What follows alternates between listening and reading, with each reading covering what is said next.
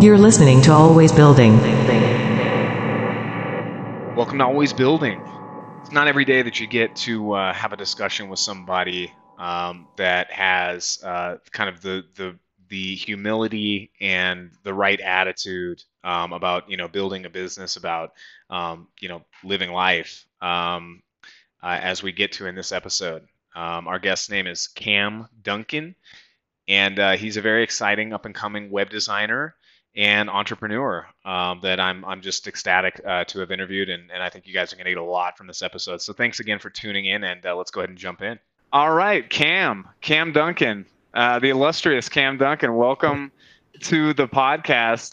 This is going to be pretty loose, as we talked about. I think we'll just have some fun and chat about the journey and kind of where you've been, where you're headed, and I'd love to just kind of kick it off by asking you kind of where did you get started. A little bit of background on where you're coming from, geographically, educationally, anything you want to kind of fill in the gaps there. Yeah, no problem, man. Well, thank you for having me on. I appreciate it. And to the Cold Crowd community, I say hello. So if you can't tell already by my accent, I'm obviously from Australia, and I've lived in America for the past 5 years before like the world went crazy and I had to come back and get situated with my family and stuff. But what that led to, because I was originally over in the States playing basketball. So I play basketball as my other life. And I was over there playing basketball, but I decided to come back, and then I realized I couldn't play. So that was my one source of income /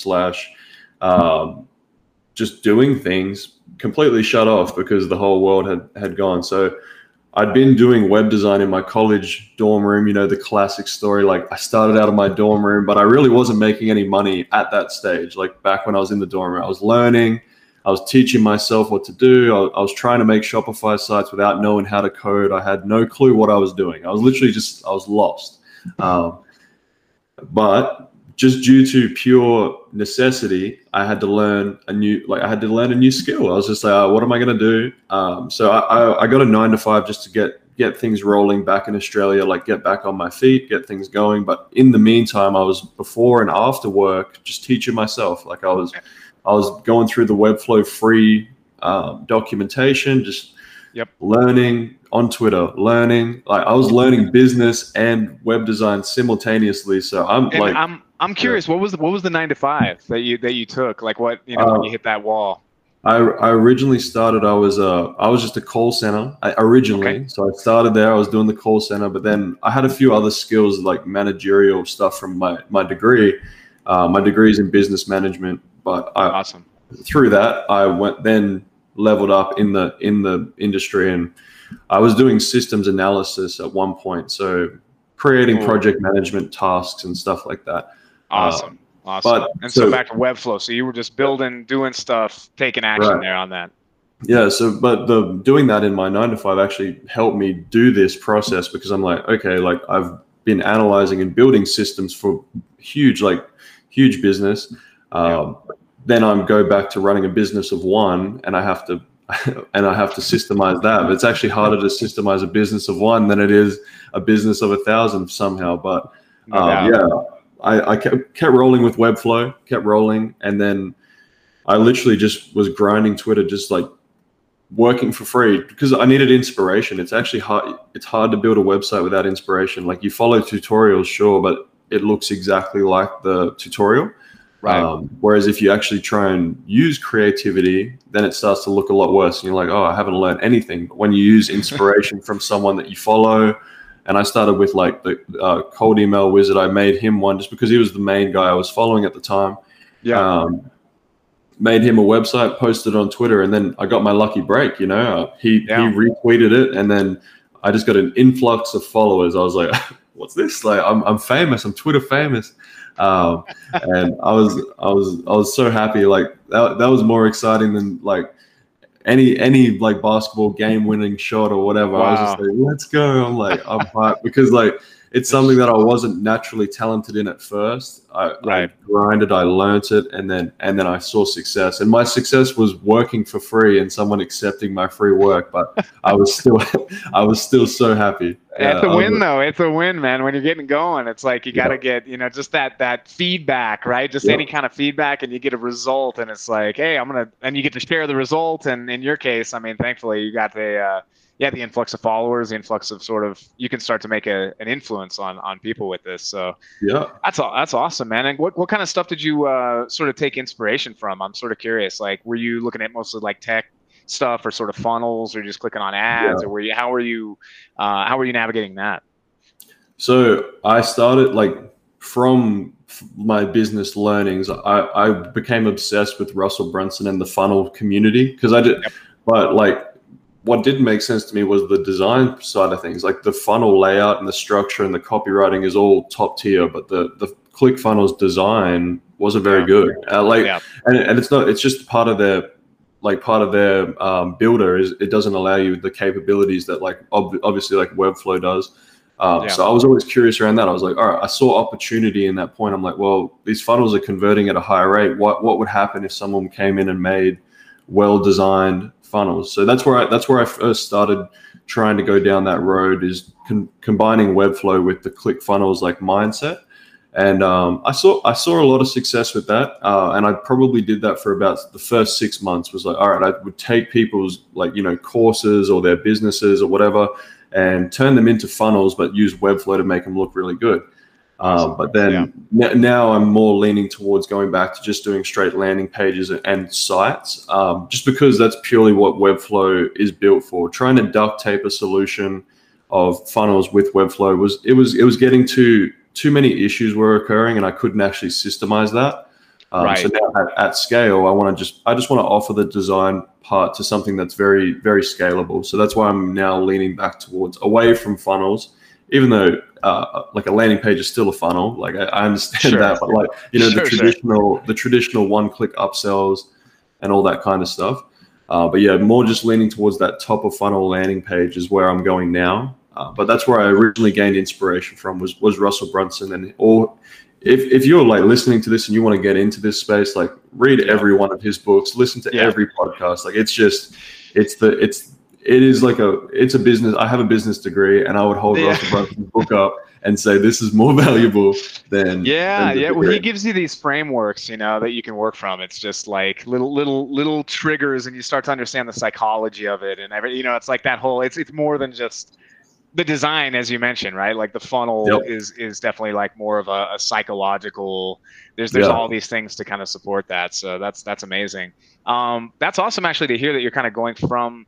I think this would be kind of surprising for some folks, because even for me, just that you're going kind of away from the funnel world and sort of like Webflow, the technology in a way is sort of guiding you back to, I wouldn't say the traditional, but the obviously the more robust website, right? The website that kind of like it's because, again, I mean, we can talk about this a little bit. It's just that the buyer journey, like especially in B2B, like if you're talking about like courses like, Cold Email Wizard and these other guys, these kind of B2B esque, even though they sort of lean into B2C, I guess, but these buying decisions that people are making where they're going on a journey, they're doing their research, no, it's like no longer are people really like getting a cold email and buying right away. It does happen some percentage of the time, but I think more so now people want to explore the stuff. They want a recommendation from a friend. They want to read content. They want to see, like, there has to be some expertise behind that. So, I mean, I'm curious, like, because obviously, like you said, a website is a funnel in a whole nother,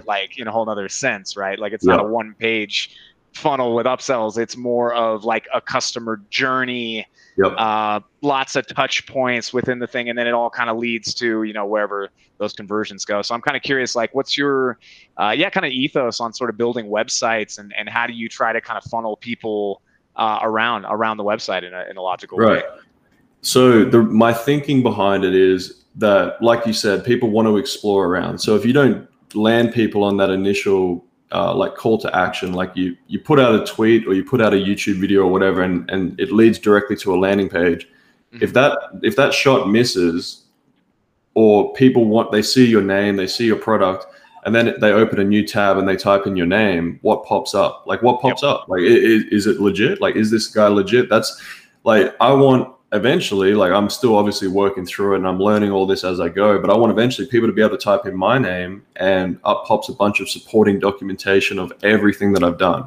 And I want that all to be in one centralized place, because then I have control over where that traffic goes. So if someone looks up a blog post about me or that I've written, I want at the bottom of that blog post me to be able to control what that call to action at the bottom says. Like, I want to be able to have full control over that. So I think, yes, the traditional website is dead, I suppose, but there's a new hybrid of building your funnels and building your your sales opportunities on the back end of this, like, of the traditional way, which is like blog posts, case studies, reviews, merchandise, storefronts, and all that kind of thing. Like, people aren't doing that kind of stuff yet. I think they're going to. Like, I think they're going to. People are going to realize, like, all right, I can build a Twitter profile to 20K followers. I can start, I can build an agency to 10K a month. I can start selling a course then. But that everyone's doing that. Like, and I'm not knocking any of that, but I'm just saying I think it's going to get to the point where people start to get scammed one too many times, and they go looking on Google, like, is this guy legit? And you want something to pop up when that's the case. Because if you are legit, you have no fear of what pops up when someone Googles you. You encourage it, right? Right. That's what my ethos behind going back to the traditional way, but then hybrid, combining it with funnels on the back end of that. Well, SEO is so powerful, man. I mean, I definitely want to dig into that a bit, and just your thoughts on that. Because I mean, SEO is like one of these things, like, I'm partnered with this company, ListKit, and, we launched the site, we're creating content. One of my first priorities was just, let's get guest posts, like, immediately. Like, let's just go out, let's reach out to people, let's get our blogs on other sites, let's link back to it. Because it's like, once that flow of people, like you say, they kind of see your name somewhere, whether it's social media or YouTube or wherever you're, doing your thing, and then they sort of Google it in and they go, what is this? What exactly is this brand? Or, you're doing ads and they're hitting them, but they're not like, totally sold. They don't want to click an ad. There's also, I think, that sort of psychology. Like, people are just, like you said, people are getting scammed, and they're a little like distrusting of anything these days. Like, so they're sort of vetting things. And I think, like the blog, the SEO traffic, the whole thing, it just creates this expertise. And like you said, it's top of the funnel. So do you do a lot of SEO on your sites, or have you ever delved into that? What are your upsells, I guess, is my question. Like, how do you sort of monetize, like, what you're doing? Because I know when I was building websites, it's exciting to build a website, but when you actually see the traffic hit it, that's when you're like, that's when the whole thing gets activated, and you're like, oh yeah, all right, cool. Hey, what else can we do? How can we make it better, right? Yeah. Well, to answer your question, like, straight away, my upsell is the conversion rate optimization. So I install the analytics, I install the Facebook pixel and all that stuff, and then we run traffic to that landing page, or that website, and we try and optimize it. So that's my upsell currently. Obviously, like you said, me going down this path, and like we spoke about earlier, like, I've literally tripped and fell into this space, and like, time is catching up quicker than I can even run. So I'm tripping, I'm stumbling down the hill, and new opportunities like SEO, like ads, all this stuff is like coming at me, and I'm like, all right, what am I going to focus on? And I nailed down on conversion rate optimization, but also like you said, the opportunity lies there for so many people to build websites that are SEO optimized. Like, you could just focus on getting 2 to 3 clients a month or every 2 months, and just making a huge site with all this SEO optimization, and you could turn their business around. Like just turn it around, and just it's the moat. It's an instant moat, isn't it? Like, just having like organic traffic, your valuation of that company just goes up instantly, right? Yeah, and like, my best example is Zapier. I don't know the pronunciation in America, but I call it Zapier. No one does. They did the SEO game like on 1,000. Like, they did it to the max. They've created pages for every single integration, and then every single integration that connects to that integration. So Insanity, man. Yeah, so you can And type it's in all dynamic, right? It's all dynamic. So it's just Exactly. they're literally like sitting back, and those pages just go Yeah, they and go just and build go on as they top of add. one another. So they've built out the opportunity for people to type in any SaaS tool, and they're about the third or fourth ranked on that search. So if you think about that in terms of building your and obviously most people that listen to this are B2B. So if you're building your agency website, don't forget about the blog. Don't forget about the case study. Don't forget about like you could do blog posts about the tools that you work with, so that when someone types in Webflow agency, I will pop up first, because in my blog post I've written 4 or 5 about Webflow and how we use it and all that sort of stuff, right? Right. Now we've done a little rebrand, so that's all a work in progress coming to the new site. But in 2 weeks, because we know all this stuff, we'll be ranking because of that reason, because no one else is doing it, which is obviously a benefit to us. But it's just a little bit of those like back end works that you can do to really push your B2B business to the next level. Like cold email, awesome, it works. Like DM cold outreach, it works. But why not build the whole, like it's called that omni-channel thing, right? Where instead of you going to someone like cold, why don't have them find you and then come to you warm, and you're going to close them a lot easier, right? Well, man, and you have this whole, I mean, you know, and what you're kind of talking about, what you're inferring into, I think, is demand generation. It's the full flywheel basically that's going out. Like there's outbound involved, then there's inbound involved, then there's, and you know, I think we're diving into some really fun stuff here, because I think this is something that I study. I mean, I'm just like a super nerd about this stuff. Man. I read, I recently read, I can imagine. I recently read this book called No Forms, No Spam, No Cold Calls is the name of the book. And it's by, she's a CMO of Sixth Sense, which is like an intent data, you know, kind of more sales focused thing, but she's on the marketing end. And, the ethos is kind of, I mean, obviously it's pretty complex stuff, and it's mostly for enterprise level stuff is what she's kind of talking about, but applying some of the principles, it's like putting like the email opt-in over a really valuable piece of content and trying to get an email is getting less effective over time, right? The idea of doing that as well. And the idea of doing like a webinar, right? This is the old school way, was like, you know, the HubSpot way is like doing like a webinar, and then sales reps follow up with everybody that signed up for the webinar. Hey, would you like, right? Would you like, you were on the webinar, would you like to buy now? And people are kind of like, no, all right. I just wanted to learn. I just wanted to get like, I wanted to, you seem like an expert. I wanted to prove that. I wanted to know you were an expert. I want to learn a couple of skills. I want to kind of try to do it myself, maybe, or, you know, there's like this more organic journey that's happening now, where it's like, you know, there's these triggers when you kind of know people want to buy, and that's when they like book a sales call. Well, obviously when they check out on the site or whatever, add something to their cart. There's these like sort of like bottom of the funnel kind of like, you know, things that happen. But until they're down there, you don't want to like interject with some salesy thing, I guess is kind of what's happening more and more, right? And you want to let them go on the journey, but you want to stay top of mind at the same time, right? So it's kind of like what you're talking about. Like you got this SEO traffic. Maybe they book us a call with a sales rep, and then that sales rep reaches out and confirms the call and gives them a bunch of case studies and stuff, right? It's like, but yeah, it's just very interesting to see, I think, how this world is evolving and how that website doesn't have the email opt-ins or anything anymore. It just needs to be like, you know, free information, go down the journey, join the email list if you want to, right? Like real low pressure. And it seems like you're kind of going in that route, or going down that path. So. Well, I've just noticed these things, like, because I obviously, like I said, I studied the ClickFunnels, man, I've watched and consumed every piece of content, and I'm like, I just want to be that. I just want to do that, right? But then I started to notice that because everybody's having that realization, they all want to be like how I am. They want to be the Russell Brunson.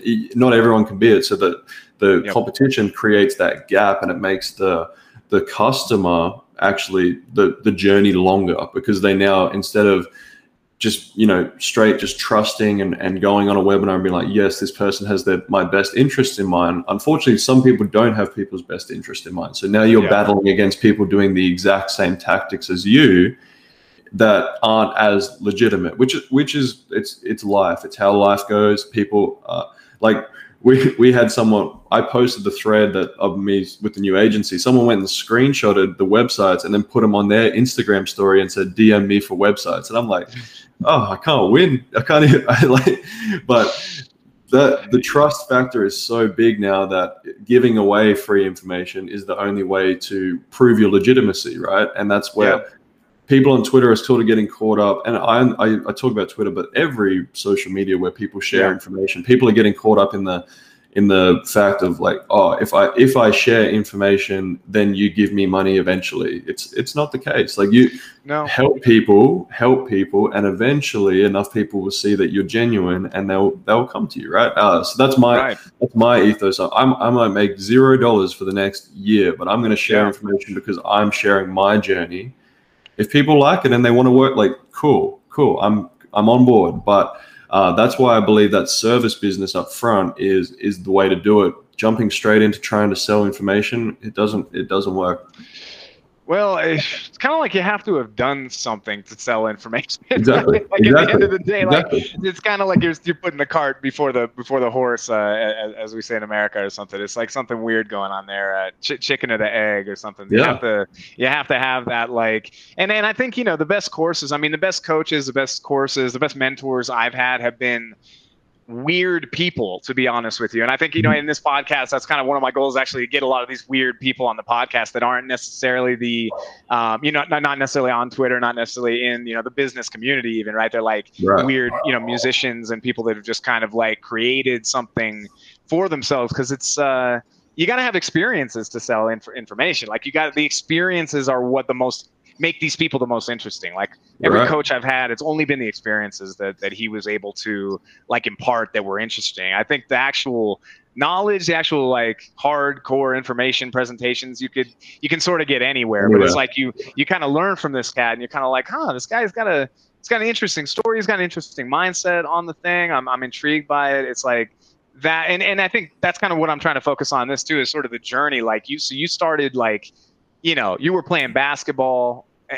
What a departure from anything else we're talking about, right? Like just, I started in skateboarding. I actually wanted to be a pro skateboarder. Like when I was in high school, you know what I mean? I was like, I got like concussions. I mean, I was going hard trying to be a pro skateboarder, like couldn't do it anymore. Same deal. And then similar journey. I kind of got into websites sort of by accident too. And it's like, over the years, it's just so much has changed, and, you kind of have to keep learning, and you have to that's the other thing I think about courses, where people kind of just rest on their laurels and just kind of go, okay, here's my course, and nothing's changing, right? It's kind of like a get rich quick scheme. It's like, nah, things are changing. Like you're talking about going from working in a 9-to-5 as like systems analysts and doing project management type stuff. And then you're getting into, Webflow, you're getting into Russell Brunson, you're seeing that these ClickFunnels look like shit. You're going, okay, I'm going to rebuild these in Webflow. And then you're going, wait a second, Webflow is not really, wait a second, whoa, there's this whole world out here. Wait a second, whoa, it's like just a wild journey that you're on, basically.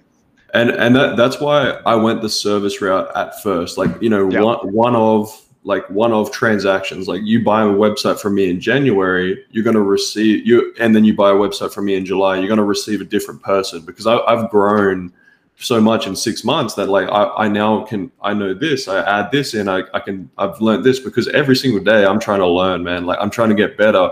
And that's why I started out charging. One of my now business partners has absolutely roasted me for how low I was charging.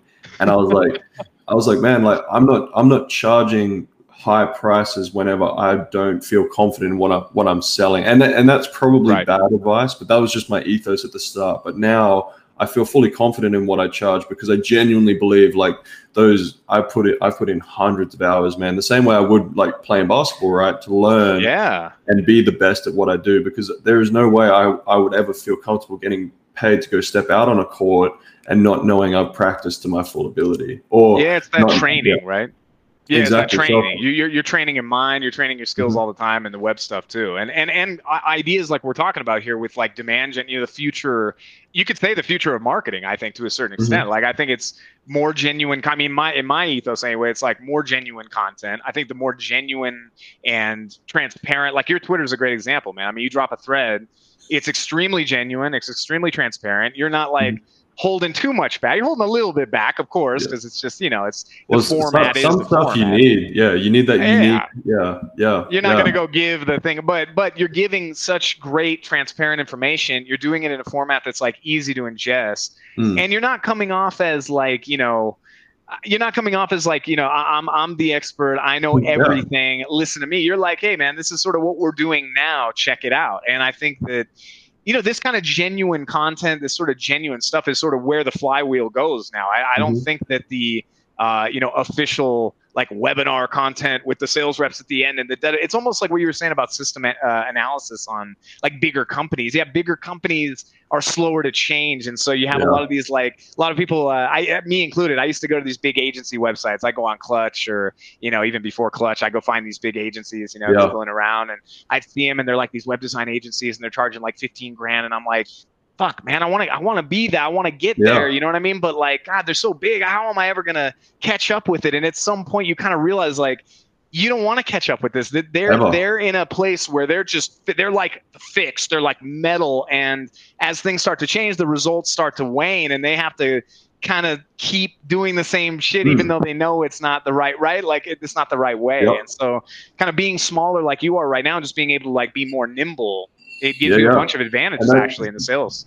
That's exactly what I want to be, because I'm fully self-aware that I don't know everything, right? I'm fully self-aware of that. So I'm completely okay with that, because I know eventually I'll know a little bit more and a little bit more and a little. But anyway, my point being, I want to remain liquid. Like, how people say liquid in terms of money is that liquidity means freedom. I can go and I can put my cash in real estate. I can go and put my cash in stocks, crypto, whatever. I want to remain liquid in my business, because Webflow might go down tomorrow. Like something might change. Like this morning, where all Webflow CMS items just vanished for 2 hours. They just went down. Yeah. So like, there's me like going crazy at 5 a.m. in the morning because of the time zone. Like, oh man, server crashes aren't friendly to the time zones. But no. My point being is that you want to remain liquid in these early stages of building this stuff, because naturally I've learned copy. Naturally I've learned graphic design. Right. Naturally I've learned theory behind conversion rate optimization. So if you just in metal, like, and then you immediately hire in 3 or 4 VAs, and you bring in like a project manager and a salesman, and then you got overhead, you're no longer liquid. You've got people that are relying.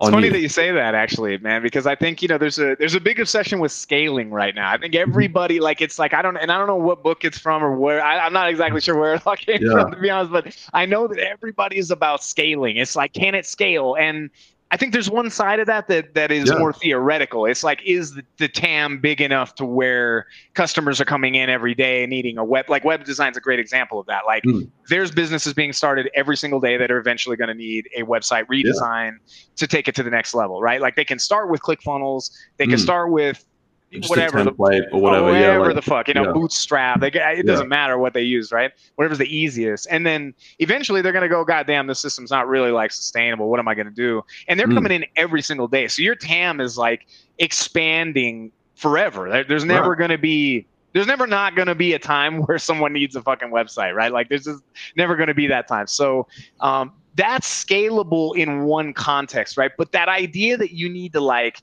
okay, I have the business idea. I got a result maybe for myself or for my network or somebody, someone for free or for cheap. Now I'm going to go boom, like hire everybody, hire the shop. I want to get like 100 clients immediately. It's sort of like you're asking for so many problems, and it kind of pays off to stay small. Don't do that. Like if you're listening to this and then because literally what Alex just said, I did that. So I was like, I'm going to scale. Me too, man. You're like, I'm going to scale. I'm going to be the world's biggest web design agency. And then I'm sitting here thinking that I'm going to be the one sitting on the beach, chilling, just watching the money roll in, right? But the truth is that the genuine truth, and I don't know what the gurus are saying because I'm not a guru, but like, you need to put in the work if you want to make the money, man. I'm sorry. Like you're going to have to. Like yes, there are ways to do it. Yes. And I may be wrong, but I promise you, if you just stick to it and you provide the service for the first 6 months, you're going to be in a lot better space because you know the problems, you know how to fix the problems yourself, Yeah. and the overhead will be so low. You can be so agile. Like you just, And you know I don't how to know hire. why. And you know how to hire, man. I mean, I think that's so important because, I mean, and again, so you just have to look out. I mean, like look out your window or look on your computer screen for 5 seconds and see how many web designers there are in the world, many. right? Like that are some totally struggling, some doing really well, some like at every level, right? And I think the ones.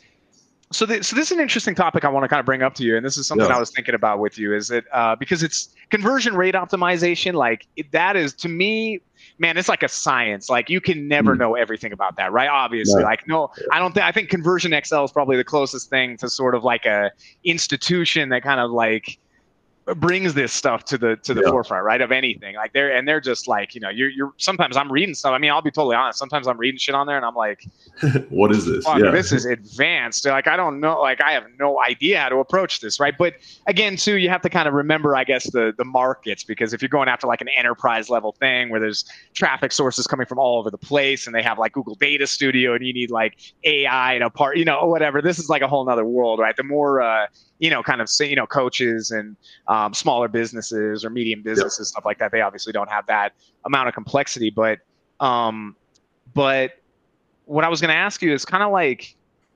establishing the value, like in web design. Okay, so like, I guess just to explain to everyone listening, it's like sort of like web design. You got kind of hard ROI products and services, and then you got kind of soft ROI products and services, right? In general, like in B2B, you got these hard ROI. I will triple your money in 2 weeks, right? I will like 5x your revenue. I'll 5x your revenue, your current revenue in 3 months. I will, right? It's like hard ROI. Like through my system, you will get at least, you know, this ROI. And then you got kind of more soft ROI. So you got branding. Like branding is massive. People think branding is a logo. Branding is like the whole thing. It's like the community, the story, everything, the story, the communication, the community, the whole, like everything, right? And even the company culture, right? Is like internal things, external things. But it's not hard ROI. Like you can't tell someone, I'm going to make you a new brand. I'm going to work on your branding and your message, and you're going to triple your money overnight. Like, you know, I'm going to triple your money in 3 months even, right? It's like, it may take 3 years to see some kind of like real return, but it may take 3 days also in a way. So I'm kind of curious, like your vision of kind of like establishing the value in web design and funnel design, the things you've been doing, and maybe like the evolution of that as well. Like where you got going with that, where you were like, I'm selling websites, right? Like we all were. I'm selling websites. You need a website, right? To what you're doing now, where you're kind of like you're sort of like extracting this value to make a real, like a soft, hard ROI hybrid somewhere in the middle where what you're doing now. So I'm kind of curious your thoughts on that, on just the value that you can bring. So I fell in that exact position, right? I was like, okay, websites are, and you've given it the perfect term, too soft ROI. They're too soft. I would go on Twitter and say, I make websites, all good, and then everyone's like, oh, well, what's my return? Like if I give you $5,000 today, then when do I get that back? And I'm like, oh, well, I didn't have an answer, right? So I was like, oh, and that's where but like the answer in itself is like, you do receive it back, because those 50 sales that came are probably because you now have a trusted site. Like it's too not trackable, it's unmeasurable, so that people get a little, you know, the people now, you know, measure everything, you know, where's my ROI from drinking or making my own coffee or going out and buying it, right? That's people track ROI down to that. So I had that realization, and I'm like, all right, what can I do to give a direct turnaround and say, all right, you were doing this and now you're doing this thanks to me. Like that's what I needed to figure out. And I landed on one landing pages, because it's just one page that I can track. So my problem was coming from, I was making 20 pages. Which one was moving the needle? I didn't know. Because I was just following and try logging into Google Analytics and like telling someone that definitively, right? It took me a while to figure out Google Analytics, let alone a client. Like it's impossible, right? So I'm like, all right, let's build one page. Let's build one page that people preferably are already running ads to. Like they're already running ads, so let's build a page they can run ads directly to. So we can see their, all the Facebook statistics, which is not my world. That's someone that I've now brought into the team's world. Like they do that. That's their thing. Sure. They just look at the Facebook and the Instagram and the TikTok ads and are they profitable? That's one side of the coin. And then the other side of the coin is the actual landing page converting? So when we get clicks, like that's the Facebook ads job, that get us the clicks to the site. Yep. Is that turning into customers? So those are two metrics that I can track pretty easily. Like obviously it takes a while to learn, but once you get it figured out, you can track them pretty easily, and you can say definitively when you used our service, your Facebook cost or click-through rate, not click-through rate, conversion rate went up from 2% to all that. Yeah, all the CTR, CPAs, all that. Everything. But, your conversion rate goes up 2%, 3%. Your average order value is this. We just made you this. And then that's why I went this route, because I was like, if we can do that and we can definitively say this is the result we provide you and your company, and then we productize the systems, and by saying I posted a thread the other day or yesterday about how I structure my landing pages. That's my system for building the site, so I can systemize how I build them. Obviously, creativity comes from your constraints, right? So those are my constraints. If I can stick to that, creativity is easy. So I've systemized that part. Now I need to systemize the conversion rate part. Then I have a business, because I'm providing a result through a system and I can train other people on it. I remove myself from a business. So that's when you start going from freelancer to business, right? So that's where I'm at. And I want to take a step back too, because I think what you said there is super important. I think for anybody listening, it's incredibly important. I think it's like, so we're talking about websites, right, with multiple pages a second ago, and we're talking about blogging, and we're talking about SEO, and we're talking about a pretty complex organism when you look at it, right? Like if you're to sort of expand that out on a wall or something like a map, and like look at that, you're like kind of like, oh shit, okay, there's a lot going on here, right? A lot of paths to conversion and what you're saying is that in order, and we'll get into this in a second, because I want to know how you're getting customers. I want to know even beyond Twitter. I mean, obviously you have this organic thing happening, but other methods you're using. But in the beginning, in that sales process, what you're doing is simplifying the thing down so that there's really only one input, there's one output, and that output is what you're selling, basically. Yep. And so you've simplified the whole thing. Now, once you've proven that, once you've done that, once that's a system, not a system in your business, but just like a system in general, right? It's in their business, so to speak. Exactly. At that point, then you're able to go, okay, what's next? Like now we can help you with the more complex sides of it that are a bit more soft ROI, because we've proven and we built a system for the hard ROI in a sense, right? So, and I would try to call that an offer. I would try to call that's your offer, right? That's that simple intro offer. You can come to someone and go, hey, we redesigned these guys' landing page. Their conversions went from XYZ to ABC, and ABC is obviously much better. Why don't we talk about what you're doing right now, right? And it's just like a no-brainer. I guess it's that no-brainer offer that you're bringing where, shit, if it's better than their old thing and they can pour the same traffic and get more return from it, why not? Yeah. It's a no fucking brainer, right? So I wanted to break that down, and then you're talking about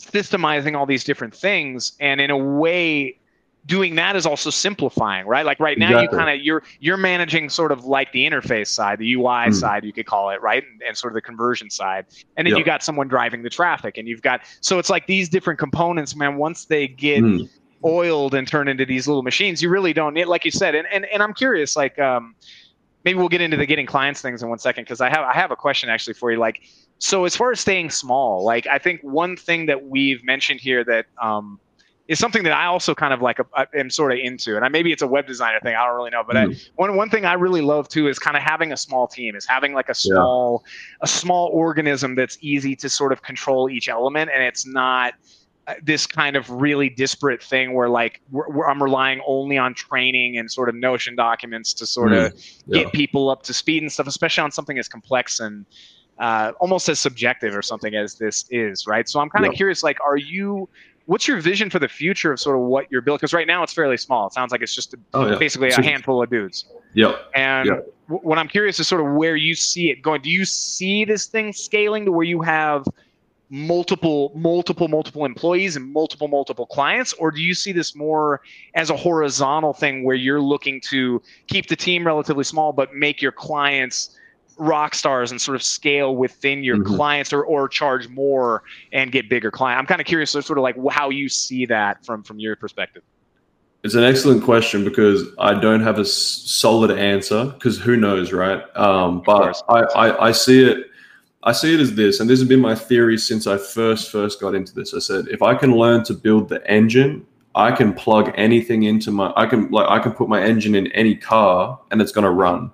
So like if I can build a Lamborghini style engine, I can put that thing in any Lamborghini business and let it run, right? So if I learn to get good conversions, make good offers, create amazing looking design and styling like that, if I go and buy a SaaS product from MicroAcquire for, whatever, 10, 50 grand, I can plug that into my system and away we go.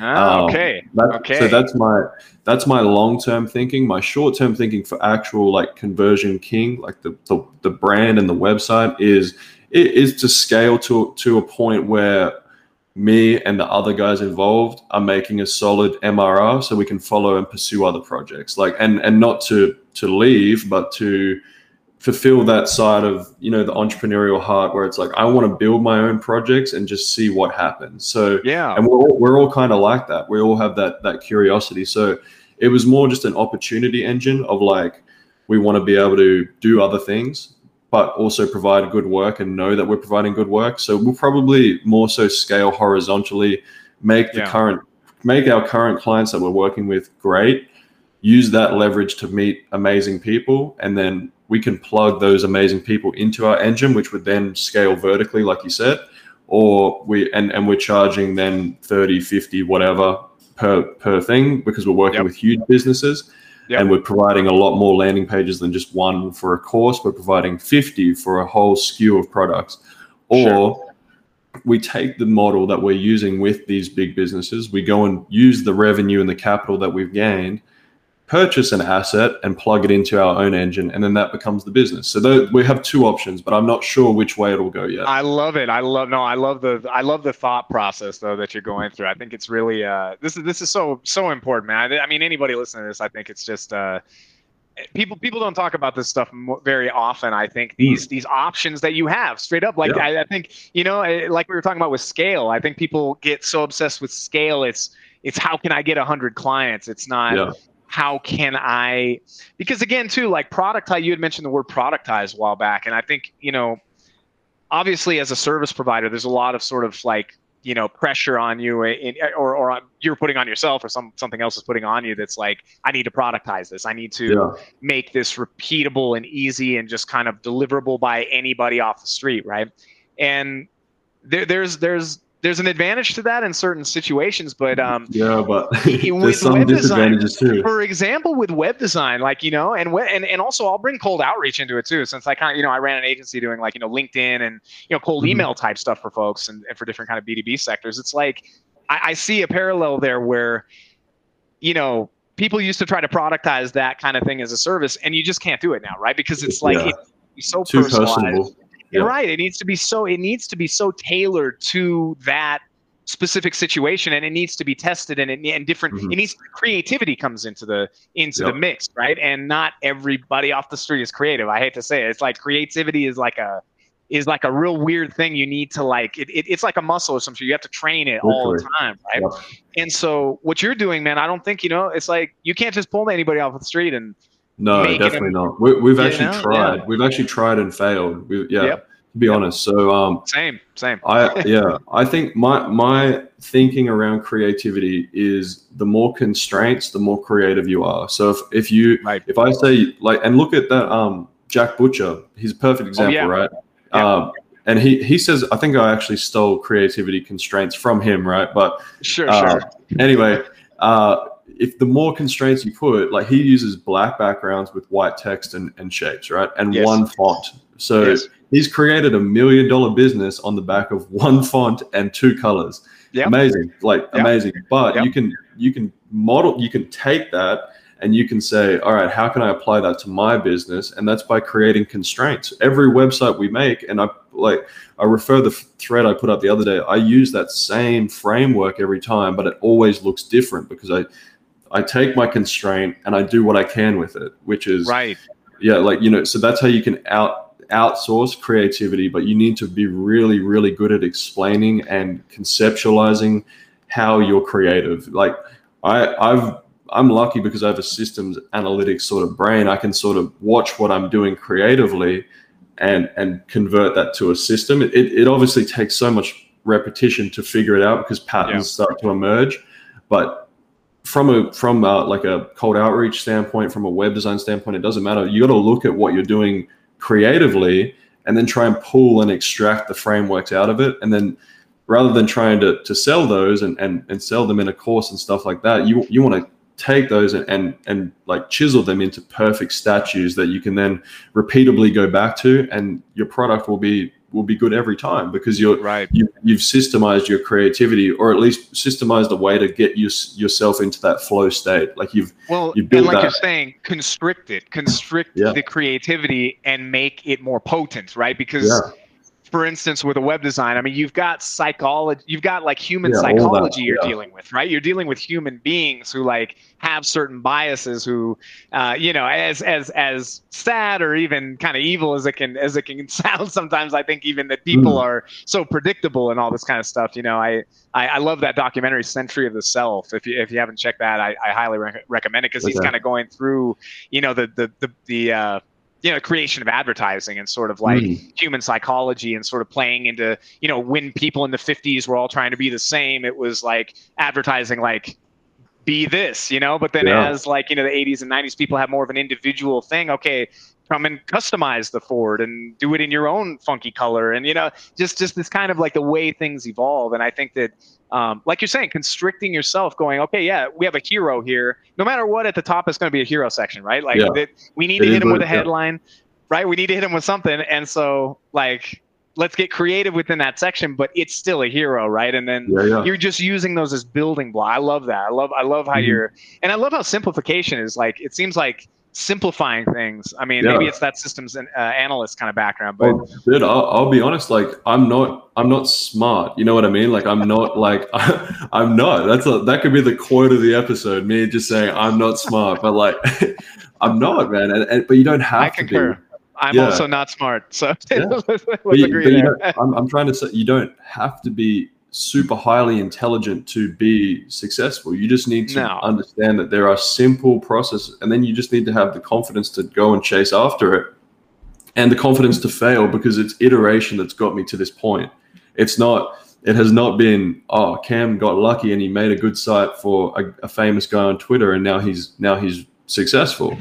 Because I don't even consider myself like where I want to be successful as, but people will look at it and point the finger and say, oh, you're only successful because of this. It's like, no, I'm successful because I failed and I've adjusted. Like, what's behind that? What's behind that site, right? Exactly. How much blood, sweat, and tears is behind that site, right? But you just got to simplify it down, man. Simplify it down. Make it so that it's so stupidly simple that the person that's looking at it can kind of go, I could do that, and then you're just like, you could, but I'm just really, really good, and I've done it so many times at it. Like, that's what you do. And real quick to add to that, you do it really, really fast, I would imagine, right? You do it really, really fast. I think speed is one of those things for businesses, especially, man. I mean, if they can do something faster, they'll pay, man. I mean, it's almost all about speed at some point as well. Like the quality, I mean, you could maybe get similar quality from somewhere else, but maybe they don't have the systems like as chiseled as you said. It's like, man, you're simplifying the right things, and you're not letting.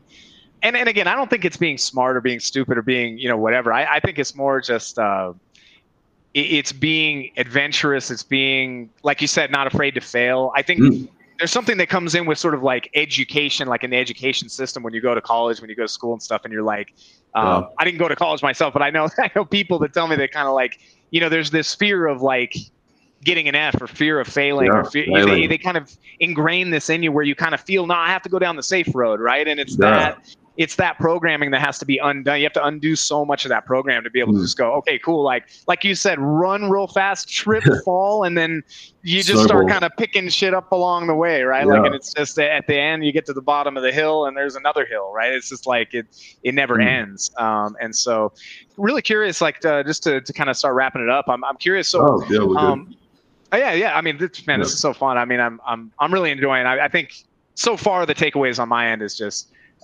simplification, man. Like not overthinking, God, there's no verb for it, but not making things too complex, over complexifying. Fuck, I don't know. But anyway, not making things too complex, because I think people tend to, like, I'll talk about offers a lot with people, and they'll go, yeah, but how do I create the perfect offer? And what do I have to, like, you know? And it's like, man, like the perfect offer is just something that you can say in like a sentence that, you know, is just a no-brainer for somebody. Like, yeah, I'll double your money, or yeah, like, you know, we'll see. This will either convert better, or I'll give you your money back. How about that? Like, right? Like, I'll give you your goddamn money back. Like, you know, it's not that much work for me to create a landing page, and it's not that much, right? And as you scale, obviously, as you start to grow, but again, like you said, it depends on how you scale. I love this conversation, man, because there's so many little elements, like the simplification, the choosing how to scale, or the choosing when to scale, or the choosing to scale or not to scale. Like, there's, I think a lot of people that are totally happy as freelancers and make a lot of money freelancing, frankly. Like, while you're on that, I want to touch on that, man, because please, I want to put a like public service announcement out there. If you're going into web design, please just freelance at least to like 50K. Get some money under your belt. Like, I'm lucky enough that I had prior money from what I was doing to put into this, right? If I didn't have that, I would have been screwed. So please do not jump the freelance to agency thing straight away. Like, some people can do it, some people can do it, but I want to warn people and say, like, if you do that, there is risk involved. There should be a disclaimer on every tweet, like, you know, there should be that says like, hey, like, chill with the scaling just to begin, and just freelance to start and get your feet wet, because when problems happen, if you don't have money to throw at that problem, you are going to be in trouble, because like that's the reality of business. There's a reason 9 out of 10 businesses fail, because the capital is needed, right? Yeah, exactly. And I think also, man, I'll add to that PSA part 2 here. Raise your prices, man, especially when you're getting started. I think, you know, I was the same way, man. I mean, I dropped out of high school and just started doing this shit. So I was just like, dang, I had no capital, I had no nothing. I was like eager to get the hell out of my hometown, out of my parents' house. Like, I was just like on a mission, right? And it was like, man, I was charging so little, it made it really hard in the beginning. It was like, and of course, like you said, until you're really confident, you kind of don't feel like you can really charge that much money. But man, like even in the beginning, I think there's this calculation that you have to make where you go like, okay, yes, they're paying me to learn in some aspect. Yes, but at the same time, I'm sure by the time you were charging clients, you were already, how many hours did you put in learning this shit by then? Hundreds? Hundreds, easily hundreds, if not thousands. Like, dude, reading Conversion Excel blog, reading this, looking at Smashing magazine, whatever it is, right, in web design, whatever sector you're in. But you're just looking at shit, looking at agencies, looking at stuff, looking at sites, trying to remodel the site, do the thing, right, like doing things for free, redoing. A lot of the kids are doing, you know, redoing the Nike site, right, UI, or redoing. There's a lot of like Dribble and all these things, and people doing this kind of thing. I mean, I think there's all these hours that go into that, leading up to when you offer it to a client. And I think there's this imposter syndrome that kicks in at that point where you go, 100%. Oh shit, the rubber's hitting the road. I'm about to, like, holy shit, right? I have to like perform now. But man, take a breath. I think people have to take a breath and kind of go, shit, man, I have to charge what I'm worth even at this point, because it's been thousands of hours and there's something unique about me. Maybe I don't know what it is yet, but these experiences are going to bring that out, right? Like, I think there's something very unique about what you're doing, Cam, and the vision that you have of a web design company. Let's put it that way. You talked about acquiring a SaaS on MicroAcquire, implementing the systems that you've created through, you know, lots of client engagements and things like this, and then using those same principles to like mold a business that you enjoy running, and you're on the beach in Oz, you know, with like some chick in a bikini. You're like living life, right? Like you're loving it. That's the goal. That is the goal.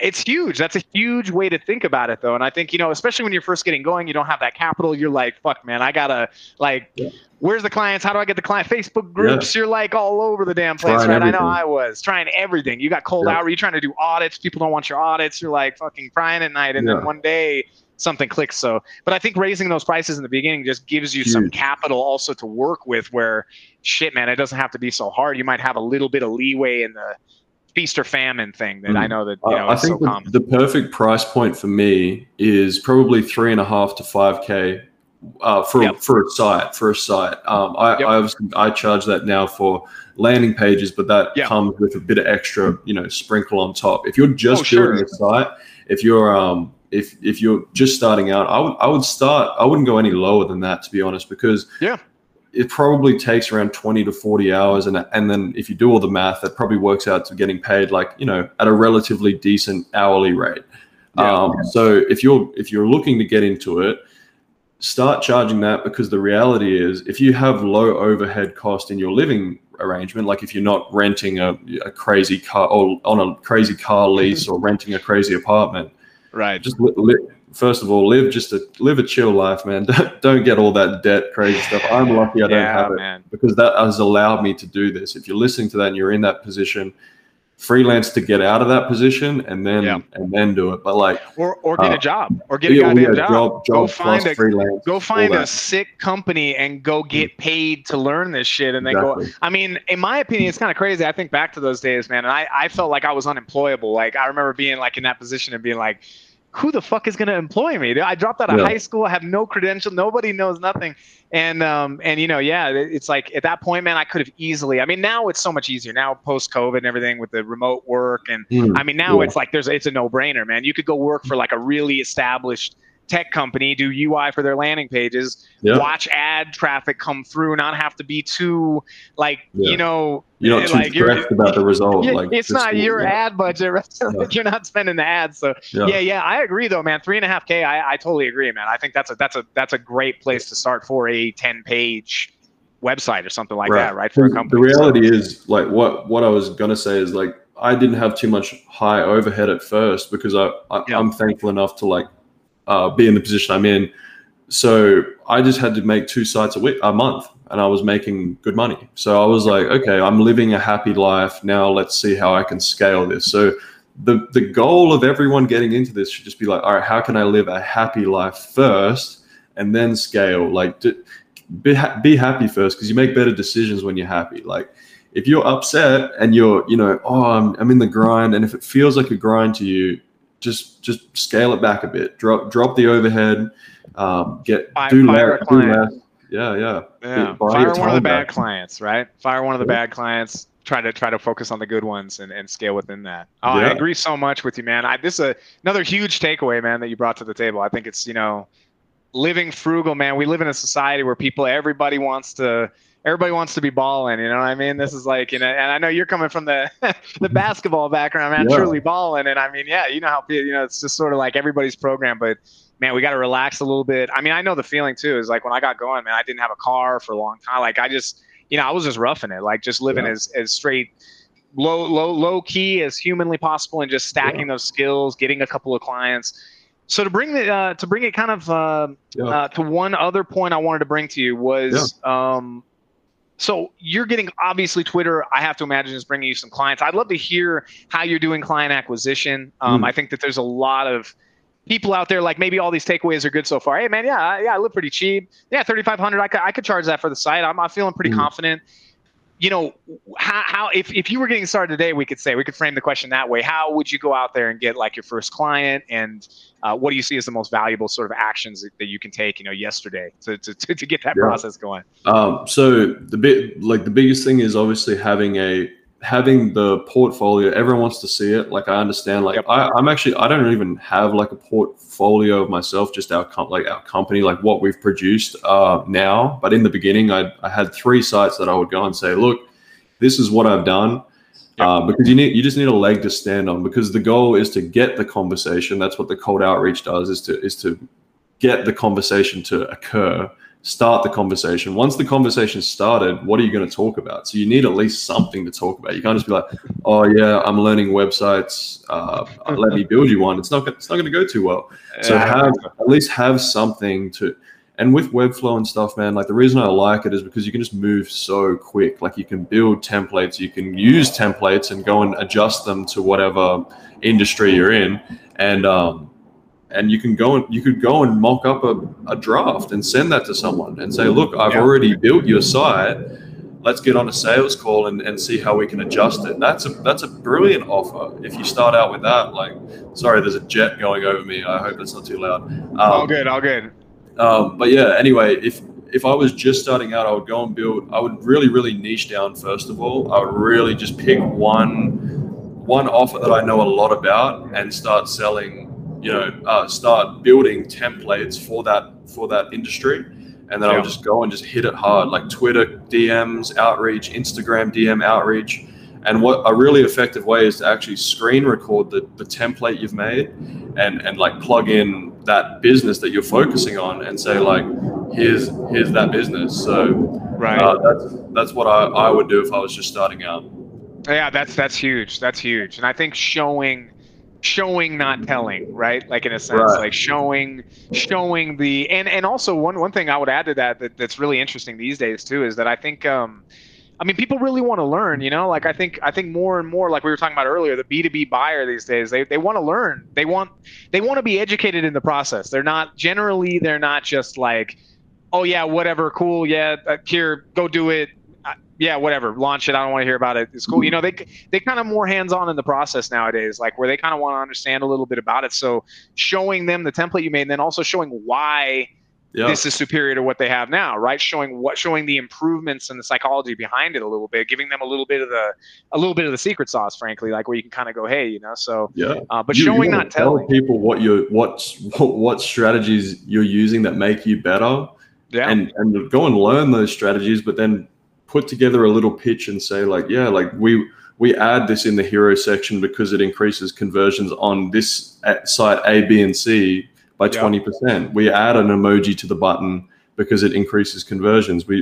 All those little things, and the more you demonstrate expertise, and when you read a book and then it becomes your knowledge, it is your expertise. People don't want to. They're paying you to not read that book.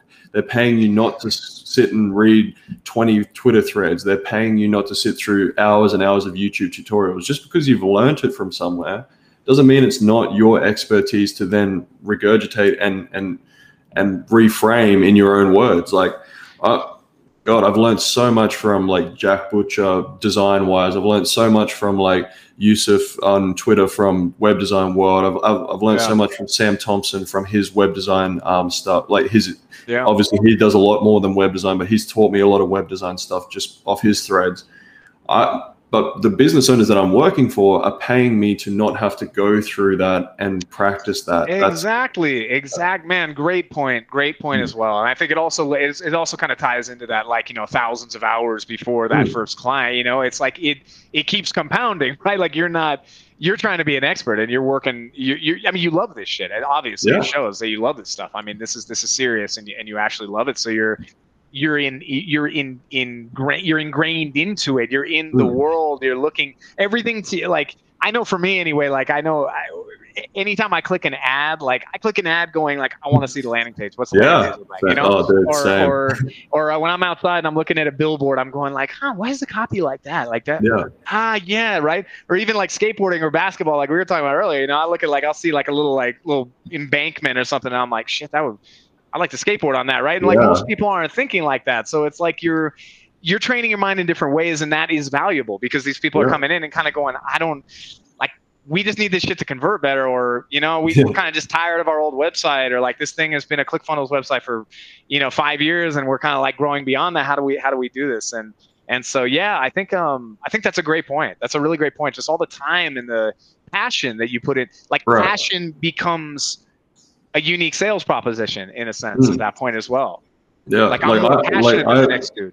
I spent the weekend fixing my pool, and I was fixing it I hate that. I hate it. I absolutely hate it. The guy I paid, he walked in with the biggest smile on his face, and he's out there cleaning the pool. He's getting it all fixed up and getting everything fixed. And I paid him the money, and he's like, "Thanks, man. Like, have a good day."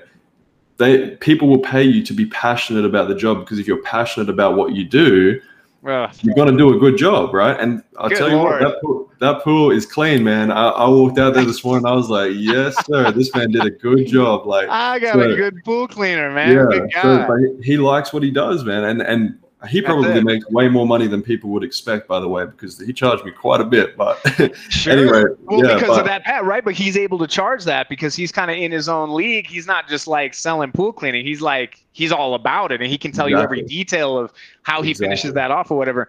Man, I saw this really funny like British joke the other day. They're like, the guy was saying like, man, I'm tripping on some of these plumbers, man. Like they're over here like they got one hand in here and they're like fixing the pipe and they're like eating a turkey sandwich with the other hand. They're just like they're just like they just live, eat, breathe, and shit this stuff, man. And like it shows, and so they can charge the premium. Whereas somebody who's just comes in like, oh yeah, I can build your website, you know, and it's like a theme forest template, and it's like, you know, where's the passion? Where's the passion? Where's the love and like in basketball and probably skateboarding as well, there's like a saying like, I have love for the game. Like I don't like there's love for the game. So I play now. I don't get paid to play now, but like I play now just for the love of the game. So like you need to have that passion in order to like, and that's the reason I used to get paid, right? Because I had love for the game, like because I would do anything to be successful at it out of respect for it. So you need to have that ability when it comes to your service business. Like, don't just do it because it makes you money. Like, yes, you'll make maybe 5K, 10K, or some people hit the jackpot and get lucky. It is what it is. But on average, if you don't like what you're doing, you're gonna quit too early to see success, and then again, if you see some success and you still don't enjoy it, you're not going to live a happy life. You're going to be making 10, 12K, but you're going to hate what you're doing. I think it's something to bring to the table too, that like, you know, entrepreneurship. Okay, you had it sounded like you had some pretty cushy jobs. Like you could have just been like, fuck it, I'm a systems analyst, right? Like I don't technically love it, and these companies are huge and faceless, but shit, fuck it, I'm here, right? Like this kind of thing. Entrepreneurship is, you know, there's a lot of holes, potholes, and you know, walls that you hit, and shit that's like flying at you, like, you know, at all times, man. I feel like people kind of don't think that. They think that like, oh no, and you know, I think there's a lot of rhetoric, you know, out in social media as well, that's sort of in gurudom, that's, you know, kind of this rhetoric that 9-to-5s are terrible. Don't ever fuck with 9-to-5, right? Like 9-to-5s can give you such a framework for even what you're doing. Or I mean, like, I don't know, the 9-to-5s I had, man, all they did was teach me that like, I don't want to do that. I fucking do not want to do that. That's the last shit I want to do. I want to do something else. And just that feeling, right? Like seeing what you don't like can lead you towards what you do like. Like there's no wrong path, and man, when you need money, and sometimes like the, you know, the closest thing you can get is what you need to do. But I think emphasizing that the passion, man, you'll hit these walls, but if you have the passion, you can fucking climb the wall. If you don't have the passion, the wall just knocks you down, and you're like, why did I fucking even start doing this? You know what I mean? And it makes you question everything. You can get really depressed. It's like, man, and I've seen a couple of, you know, people kind of dropping stuff like that against passion. I've seen a few tweets specifically that were kind of like, you know, go after the money first. Don't go after the passion, because the passion will. And I go, nah, dude, no matter what, go after the passion, because why are you going to be an entrepreneur at all if you don't have the passion what you're doing, I guess, right? Just go get the 9-to-5. You need to be in both camps. You need to be a passionate person. I'm super passionate about my own personal freedom. So what does that like? And then I had to reverse engineer that, right? I'm like, what does that mean to me? All right, that means I need to make a significant amount of money to be able to buy my freedom and my time back. So I was like, okay, because I'm super passionate about that, whatever I do to make that money, I need to be just as passionate about that in order to, you know, it all works in together. So if you're super passionate about personal freedom, because I know a lot of people will hear you say that and they'll be like, oh no, I disagree. I can grind through anything. And it's like, sure, you can. So take that grind mentality and apply that to what you're doing, but allow that grind and that want and that will to turn into passion for what you're doing, because you're only going to deliver good product when you're passionate. So there's going to be two people listening to this. People that are like, yes, I'm in it for the love of the game, and then people, I'm in it for the love of the money. Take that love of the money and realize that if you don't turn it into passion for the game, you're not going to succeed. Like we had people that were like, when I was growing up playing, they were just trying to make the NBA, and they weren't trying to make the NBA because they like basketball. They were trying to make the NBA because they like money, which is cool. And there's people in the NBA, I know 100% for a fact, that do not like basketball and they still get paid millions of dollars a year. But they're the few majority, because in order to scale those walls, like you said, you need to be passionate. So if you're listening to this and I like, if this is the only thing you take away, make sure that you convert your love of money and your love of and your want of all the shiny things into passion for what you do. Even if you hate it, sometimes you got to fake it till you make it. But that doesn't mean you fake expertise until you make it. It means you fake enjoying what you like. I hate running. I hate going for a run. But every time I'm running, if I just repeat it to myself, I love running. I love running. Yeah. It's eventually going to get stuck in my mind that I love it. So it's true, man. And you know, and if things really don't, like, I think if you really are forcing yourself, like I know that feeling, man, so well. You know, just like being like, nah, I love it. Like I'm just gonna make myself love it, because I can program my brain, right? I'm not like some static individual, right? So I'll program it. I'll go, and you know, Cool Keith, man. If anybody listening, there's a hilarious video. I don't know if you know. Do you know Cool Keith, the rapper? I don't know. He's a classic rapper, man. You know, from the 90s and everything. But he has this video on YouTube that always cracked me up, where he's talking about, you know, people coming over to the house, and he's got the fridge there, and they're coming over there, and you know, they open the fridge, and if you got the Coca-Cola and the Pepsi and the cakes and the nice stuff, the Oreos, all the shit that people like, you know what I mean, in the fridge, everybody eats it all and drinks it all, right? They're just like, oh yeah, let me get some of this right here. And he was saying, you know, what I like to do is put, you know, like seltzer water in my fridge, and like some weird cookies, like oatmeal cookies that look kind of weird and shit, you know, in the fridge, and then, you know, and I don't really love them at first, but I train myself to love them, because then when people come over, they're like, what the hell? No, I don't want any of this, you know, and then I get to enjoy what I enjoy. Like, I program myself to enjoy. It's this very, very funny story, but like in this sense, in the beginning, you really have to do that, I think, to a certain extent. Like, and also it'll guide you to your passion. Like in the back of your head, you're like, I'm doing this now. There may hit a point where I'm just like, I have to quit. I'm like, dude, fuck this. I don't want to do this anymore. And you know what you're going to go do. And then at that point, you just go 100,000. You know, and just that's all the way. Another testament as to why scaling too early can be a problem, right? Because if you dig that hole too deep and then you realize halfway through, oh man, I actually hate this shit, what are you going to do then? I've done it, dude. It sucks. It is so demoralizing. So yeah, it's so much better just to you know, explore stuff. And I think that's another thing too, where I see a lot of people saying, like, obviously niching down when you're going is so important. But there's this point, I think, when you're first getting started, where it's like, you kind of want to have any experience you possibly can. It's sort of like in the beginning, you have to say yes to everything, and then later on, you have to say no to like 90%. But in that very beginning, man, sometimes, like, man, I know I discovered a lot of things that I really love that I did, like sales, for example. Like, I fell in love with sales. I started doing sales, and I was like, whoa, I'm pumping here. I'm doing this is fun. Like, I get to talk to people, blah, blah, blah. And same reason I wanted to do this podcast, because just talking with cool people is just so fun. And, you know, you get to kind of see another side of things and blah, blah, blah. So in the beginning, I think there's that experiential, get the experience. Later on, you can niche down into what you enjoyed doing before and what felt right to you and what you felt like you could grow into and all that kind of stuff. So, great. That's why I put myself in a position where I can just, I can either take this to the moon, or I can spread this thin and like, you know, scale it out and get employees and all that stuff. Or we can take whatever we want to, whatever passion comes along. If there's something amazing comes along, I can plug it in. I can plug it in and I can go. So, and that goes for lead gen, that goes for like Facebook ads, that goes for content creation, anything. You can do any service business, but you can then build your engine to the point where you can plug anything into it. So don't just pigeonhole yourself, is what I'm saying. Like, don't just focus. Right, and maybe you hit a point where you end up wanting to coach kids on basketball, man. Who the hell knows, right? You end up, that's my other passion. That's why I think I'm like this way, like because of that reason. So eventually I'll get there.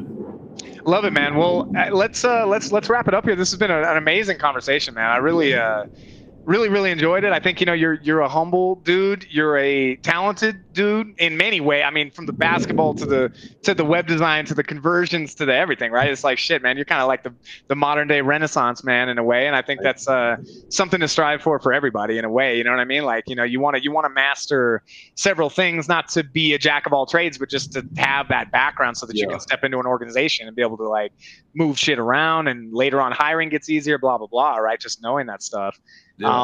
And it's really epic to talk to you, man. So like, let's wrap up by you giving us a little bit, like, where can we check you out? I know on Twitter you're at Cam Duncan with 2 N's, right? Is that correct? It's four N's at the end. Four N's at the end, guys. Yeah. 4 N's. All right, Cam. There was 3 before me, so I had to. You're waiting in line still. Yeah. CamDuncann. All right, on Twitter. Yep. And what else, man? What else you want to plug here? I know you're making a big transition here right now, so it's really we didn't really get to touch on that too much. But if you want to even just wrap up by talking about that, that'd be great. Sure. So basically, what I'm doing now, like I mentioned in the podcast, I'm just building landing pages strictly for businesses that are running paid media to any sort of offer. If you're running an offer for SaaS, for B2B, for e-com, we can handle anything really because of the scaling. We've jumped that scaling hurdle. So there, obviously that offers on the plate, but I'm actually going into now personally my own transition point where I'm starting to teach people how to do this. So if people are interested, if people are looking to get into web design and not make the same mistakes, because I've made a lot of mistakes, but I've thankfully overcome them.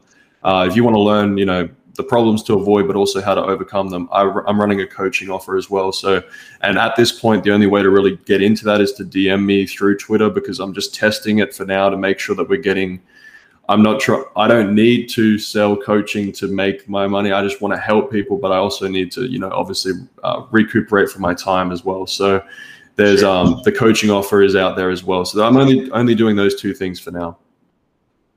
Okay, great, man. Great. Well, it's Conversion Kings, right? What's the URL there? Conversion Kings. Conversion, just King, so not Kings. Apologies. Couldn't get Kings, unfortunately, but king.io. Conversionking.io. Conversionking.io, and we got DM to that Twitter that handle, that Cam Duncan with 4 and that Cam Duncan Twitter there. Fantastic, man. I'm really excited to see where you go with everything.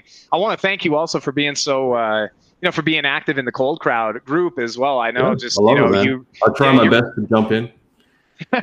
Well, your presence being there is awesome, man. And I know that, if people come with web design questions, it's fantastic to have somebody that, can, we can get a couple different angles on it too. You know what I mean? Because I think there's a few folks, you and me included, that sort of have a background in web design. It's fantastic, man. So I want to thank you again, man, for being here.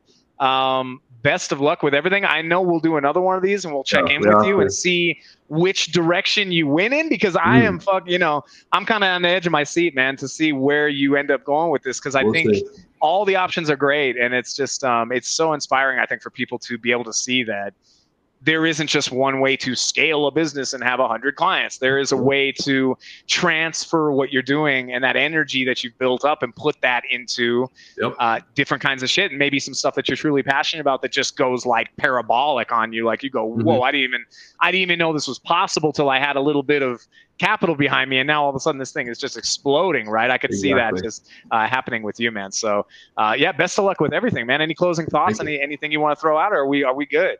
No, man, I just want to say thank you, because you've also helped me through my hurdles. When we first connected, I came to you with some questions, and I was just like, can you help me through? So I just want to, a testament to you and what you've built with the Cold Crowd. Just, I hope anyone that's involved in this realizes what kind of resource and person they're dealing with, because you've done a lot people don't realize. And I think, they should really be appreciative for the access that they have to you. So, just wanted to close on that, because that's just something that goes underappreciated, is access to people that have actually done things, rather than having access to people that want you to have access to them. There's a major difference, and you'll be able to pick it up the more involved you get in this business thing. You can see who's really legit and who's really not. So, and there's a reason I'm here today, and that's because you're legit, man. So I appreciate it so much, and back at you, man, back at you. And I know you're still sort of like, you're middle, not even middle of the way. I would want to give you actually the benefit of the doubt that you're probably still in the beginning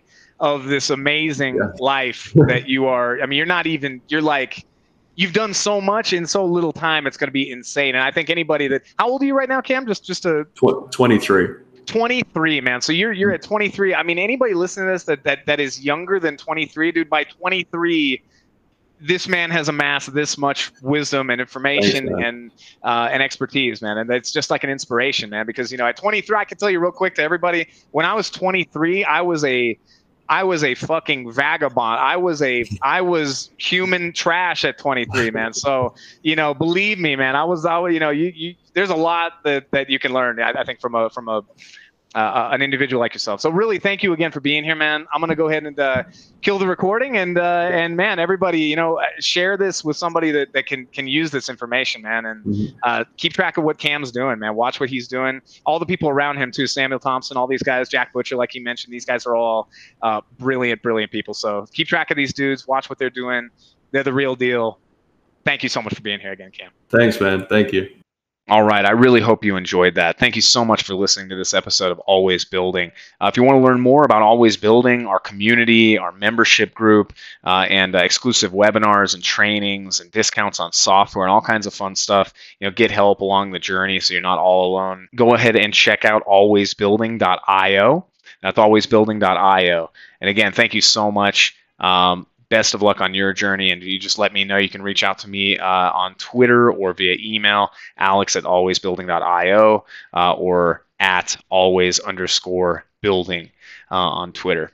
Okay, thanks again. Have a great one.